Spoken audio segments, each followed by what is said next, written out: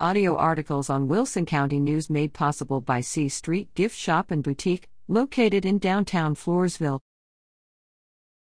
Pirates 7-on-7 team advances to state tournament. The Pop Pirates traveled to Ganado to compete in a 7-on-7 state qualifying tournament June 5. The Pirates fell to Flatonia 21-20 in their opener but won the next 3 games and defeated Ganado 20-6 in the finals to advance to the state tournament in College Station, June 24-25. The Pirates will be defending their 2019 Division III state title. Team members are Top are Aiden Walpole, Caleb Rogers, Andrew Peterson, Trent Wyatrek, Matt Bunn, Jaden Fangman, Eli Harris, Bottom, Caleb Molina, Zane Raba, Gabe Solansky, Jude George, Seth Dreismala, and Aiden DeHoyos.